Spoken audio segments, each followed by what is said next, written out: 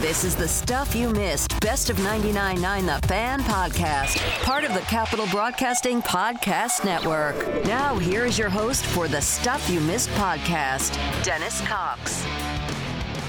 Coming up on today's show, more discussions revolving around Cam Newton. The Carolina Hurricanes are back on the ice.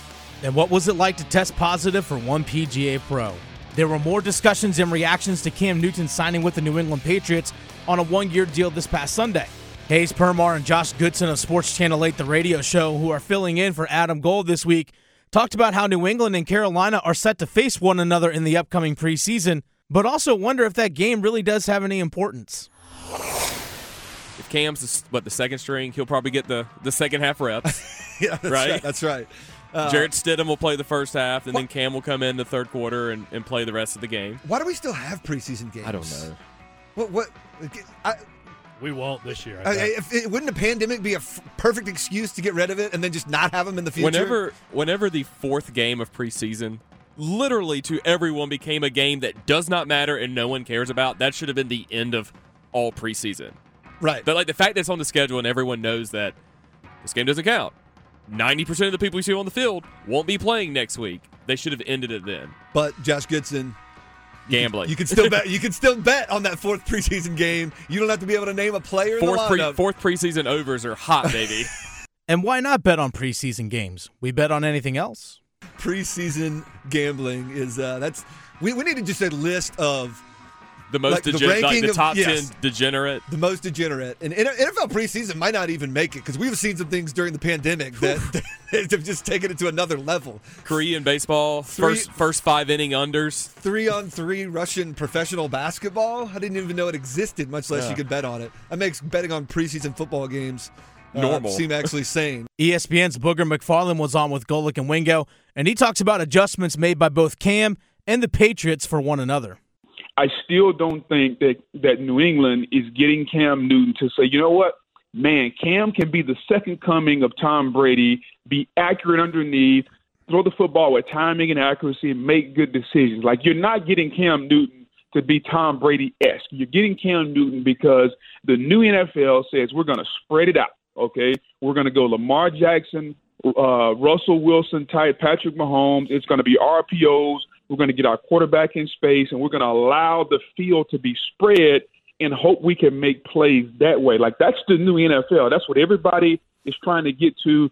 ESPN's injury expert Stefania Bell was also on with Golic and Wingo, and she says which past injury, the foot or the shoulder, is most concerning for Cam. Well, it would be the shoulder, and I'll tell you why. Most throwers, you assume, have a shoulder injury related to overuse. They throw repetitively. It breaks down over time. That's the reason for the injury. That was not the reason for the injury in Cam's case. Do you remember when he was partway through the last season, 2018, where he had issues with that shoulder? It was often due to contact. Cam plays only one way, as you know, and he's a guy who I think has one of the highest percentages of goal line sneak touchdowns in the league, and he's known for extending his arm through a pile to get that first down or to get a score, and often landing on an outstretched arm is a really good way to damage your shoulder. Bell provides more as to why the shoulder is a concern. If you go back to the original injury for his shoulder, it was when he was trying to make a tackle after throwing an interception. So it's the nature of how his shoulder was injured that makes you concerned that that could be the problem. If you look at his concussion history, it was often because he was taking big hits. I mean, to the extent that we were often wondering, was there enough? Were the penalties being called appropriately with all the hits to Cam? So I think when you come to his physical play, you worry more about head and shoulder, because for quarterbacks, typically how head and shoulder injuries happen is in being tackled and taken to the ground. This is Stuff You Missed, the best of 99.9 The Fan. Stefania Bell also discussed the rapidly evolving knowledge of COVID-19. The thing that I keep hearing is, we talk about this novel coronavirus, meaning it's new and details are emerging constantly. The science changes daily. I can barely keep up with the new, the literature that's coming out quickly, which isn't always necessarily the best conducted because it's being conducted rapidly and without peer review. But people are trying to absorb information and learn on the fly as much as possible, and the NFL is no different. She also brings up how plans are ever changing. As much as they have these plans and goals in place, they also understand that everything is fluid and subject to change up until the last minute. So for me, I look at where we are. We're not quite to July. You're talking about players returning July 28th. There's a lot that can happen in 4 weeks if you just look 4 weeks back. And so would I be surprised if things got delayed? Not at all. Would I be surprised if they gathered for camp but the season got delayed? Not at all, because we just don't know how this is going to proceed. Booger McFarland believes players will not opt out. I don't. I think a more likely scenario is everybody's going to show up. Everybody's going to try to give it their best foot, and we'll see where it goes. No one knows what the virus is going to do, especially when the weather turns in the fall. And, oh, by the way, football is played in the fall. So we'll see where it goes. But I got to think most football players are kind of like me and you. Like if someone told me, hey, here are the issues, and, I got $3 or $4, $5, $6 million on the table, I'm going to show up and go play. And then if something happens and I have to make an adjustment, I'll make the adjustment, but I'm not going to live in fear. ESPN's Buster Olney on Golic and Wingo wonders if there's going to be peer pressure amongst those in Major League Baseball. What I've heard from players is that players are concerned. They respect the decisions of their peers, guys like Ryan Zimmerman. We heard Ian Desmond. I do think people in the sport are wondering about Mike Trout. He was, out front at the outset of this when he talked about how his wife is pregnant and if it were something to be take him away from her, it wasn't something that he was going to be comfortable with. And I do think that the peer pressure will manifest itself more when the teams get together. Olney wonders if top players such as Mike Trout do not participate, if others will follow suit. I do think that Trout would be the biggest name that in terms of withdrawing. And again, I have no information that that's the case. That would get a lot of attention in the sport. It's kind of like, you guys remember when we were going through the Astros sign stealing stuff, and CC Sabathia said some things, and some other players said some things, and I know privately the Astros were kind of like, oh yeah, well, it's only because you lost. And then Mike Trout said something, and then everyone shut up because he's a figure of such credibility within the sport. So I do think that he, generally speaking, is the leader. But I don't think the withdrawal of one or two players is necessarily going to lead to a wave. Michael Lick Sr. says money will be a factor.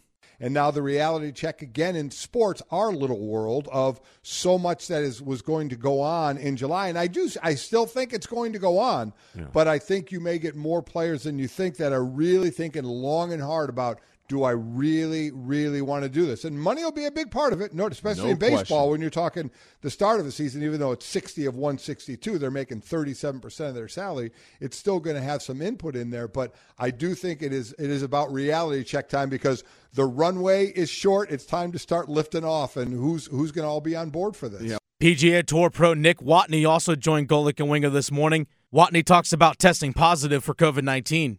COVID wasn't a part of our world. I definitely would have. I didn't feel sick. I didn't have a fever, no cough. But I checked I wear a Whoop strap, and the data from that showed that my respiratory rate had gone up about 25% from its normal rate, which I didn't know upon waking up. I wasn't short of breath. Again, I went to the nurse after noticing this, and she took my temperature with a thermometer, and then they had a thermal scanner that we walked through to get onto the course. And the guy just weighed me through. I had no fever. So due to the elevated respiratory rate from the Whoop, that's why I ended up getting a test. Watney also discusses the testing protocols on the PGA. The tour recommends a 10-day isolation, and then once you complete that, then you can, if you so choose, you can go to the next event and go back into the testing protocol. I'm not going to play this week because I'd rather. It's been slightly scary situation, not in terms of how I was feeling, just it was a bit of a whirlwind, and I certainly was not expecting it. So I'm going to head home. But under the tour protocol, a 10-day isolation, and then you can head to the next event. Dennis Cox here with you. This is Stuff You Missed, the best of 99.9 The Fan. Thanks once again for tuning in this evening. On the other side, the Carolina Hurricanes are back on the ice. Head coach Rod Brind'Amour joined Hayes Permar and Josh Goodson, while Vincent Trocheck joined the OG. Hear all that and more coming up next. Even though the NHL has been in Phase 2, the Carolina Hurricanes have now opened up PNC Arena for voluntary workouts for players. Up to 12 members of the team are allowed to be on the ice at one time, but no coaches can be present, and up to 6 players can be in the gym at one time. Hayes Permar and Josh Goodson from Sports Channel 8, who were sitting in for Adam Gold on the Adam Gold Show this week, talked about the Canes coming back to practice. And then coaches are not allowed to participate or even observe, I believe. No coaches, no trainers. So that's one of the things we'll talk to Rod Brind'Amour about is what value is he going to get out of these workouts, and how do you do it? I mean, do you tape them? Do you call the guys on the red squad and be like, hey, what were the guys on the white squad doing? And then who call the keeps guys him on from the white not squad. being? I want to know who literally would keep him from not being there. Well, Rod Brind'Amour seems like a man of honor. Right, if he's but asked not to be come there, on. can he put on a mask and wig and sit there? If the organ were still up there, he could sit up there and pretend like he was playing the organ and just watch. The head coach, Rod Brind'Amour, joined the guys, and he gave his viewpoint on these practices. I'm viewing this, phase or whatever it is until we get July 10th, which is, I guess, the opening day of camp. This is kind of still the guys' off season, and it's their time. And so, the hard part with it is, there's all these precautions, and obviously we have to take. And so, me not being around is just precautionary. That's the way I'm looking at it. I mean, we're trying to limit the amount of people and exposure to these guys. It's obvious to give them the best chance to, stay healthy. And that's why the league's doing it this way. And I have no problem with that. Puts a lot of stress on the staff and everything to try to, all the protocols they have to follow. But if it just means me staying away is all they're asking, that's not too much to ask. Rod explains why he's encouraged players to stay home as long as they can. I actually told the guys not to come back unless they felt they needed to, because stay at home as long as they could. So meaning we start the 10th. I was happy to have guys show up on the 9th, just because I'm wanting them and expecting to. We're going to go at this, do it right, and it's going to be 3 months in a lockdown, and they need to spend every minute with their families they can. And once we get here, that's we want to do it. Like I say, do it right. And so, as long as they had a good facility and we're staying in shape, then I was happy for the guys to stay away. And we still had 16 guys show up. So, be interesting to see in July 10th where everybody is. But that's really when it kind of starts. Rod talks about how hard it's going to be to win the Cup this year. I don't think you could ever put an asterisk beside winning this because of the grind that's going to happen here in the next 3 months if we get, hopefully get to play. Whoever wins it is going to earn it. So I'll say that. Sure. Because it's not a tournament. It's not I had to win 4 games to win it, get hot for a week or, you know what I mean? This is, you got to go out and get it done. So I would say no to that about an asterisk. Is it, we can debate it all we want on, is it the right format and this and that? But at the end of the day, whoever does win this is gonna earn it. He also discusses having most of his players available. What do you do? Right? I think it's a great problem to have. Obviously, we got too many guys right now. The too many NHL players that can play, and I really can't answer that until these 2 weeks are up, or not these 2. I guess after our training camp, July 10th starts, and then see where everybody is before we head into that play-in round or whatever you call it, because I got to play the best guys, right? You got to play who looks the best in camp and who's ready to go, and not necessarily the best players even. You know what I mean? I mean, it's they're not quite up to speed. You just can't wait around. So it's going to be interesting. We're going to have a couple weeks to try to figure all that out. Rod talks more about getting everyone on the same page. Obviously, those additions we made at the trade deadline were to get us into the playoffs and then have a playoff run. We didn't expect some of these guys back. Dougie obviously, so he will be in the game. I can pretty much guarantee you that, unless something else happens. But the rest of the lineup is kind of to be determined after the camp we have. The NASCAR Cup Series is headed to Indianapolis Motor Speedway this Sunday for the Big Machine Hand Sanitizer 400, and you can listen to all the action right here on 99.9 The Fan. The green flag drops at 4 p.m., and you can tune into the race on your radio, on the WRAL Sports Fan app, or on any smart speaker by telling it to play 99.9 The Fan. That way you won't miss 1 second of the action. NASCAR coverage on 99.9 The Fan is thanks to our friends at John Heister Chrysler Dodge Jeep in Lillington. Carolina Hurricanes center Vincent Trocheck joined the OG this afternoon, and he shared what it was like to be back on the ice with teammates. Oh, it was great. Been itching to kind of get back for a long time, so to finally have something that's kind of formally run and be out there on the ice and have a little bit of an end in sight where we know we're going to play is exciting. Trocheck also shared what it was like to be traded to Carolina just to have the season stopped. Yeah, it was weird. I mean, definitely I don't think there's ever been anything that's happened like this in our league. So, I got traded. I mean, we were on the road for pretty much the entire time I was here playing, and then season gets canceled. I come back to Raleigh, and then everyone goes home. So and I just kind of stuck around here, been waiting around, hoping that the season's starting back up. So it's good to finally have people coming back. Trocheck also said what it was like to train during the pandemic. And we really don't have any way to train from home. It's kind of, you either have ice or you don't. And when you don't have ice, it's really hard to stay in hockey shape. I mean, you can do all you want, but once you get back on the ice, it's a whole other type of conditioning. What I've been doing is basically just doing my best to stay in shape, riding the bike, lifting weights. I have like a shooting area in my driveway that I shoot pucks and stick handle and stuff like that. But really, that's it. I mean, there's not a whole lot you can do when you're not on the ice. Cam Newton posted a message on his YouTube channel yesterday debunking the message that the Carolina Panthers have put out saying it was a mutual split between the two parties. Joe Ovius points out how it's not the first time we've heard that.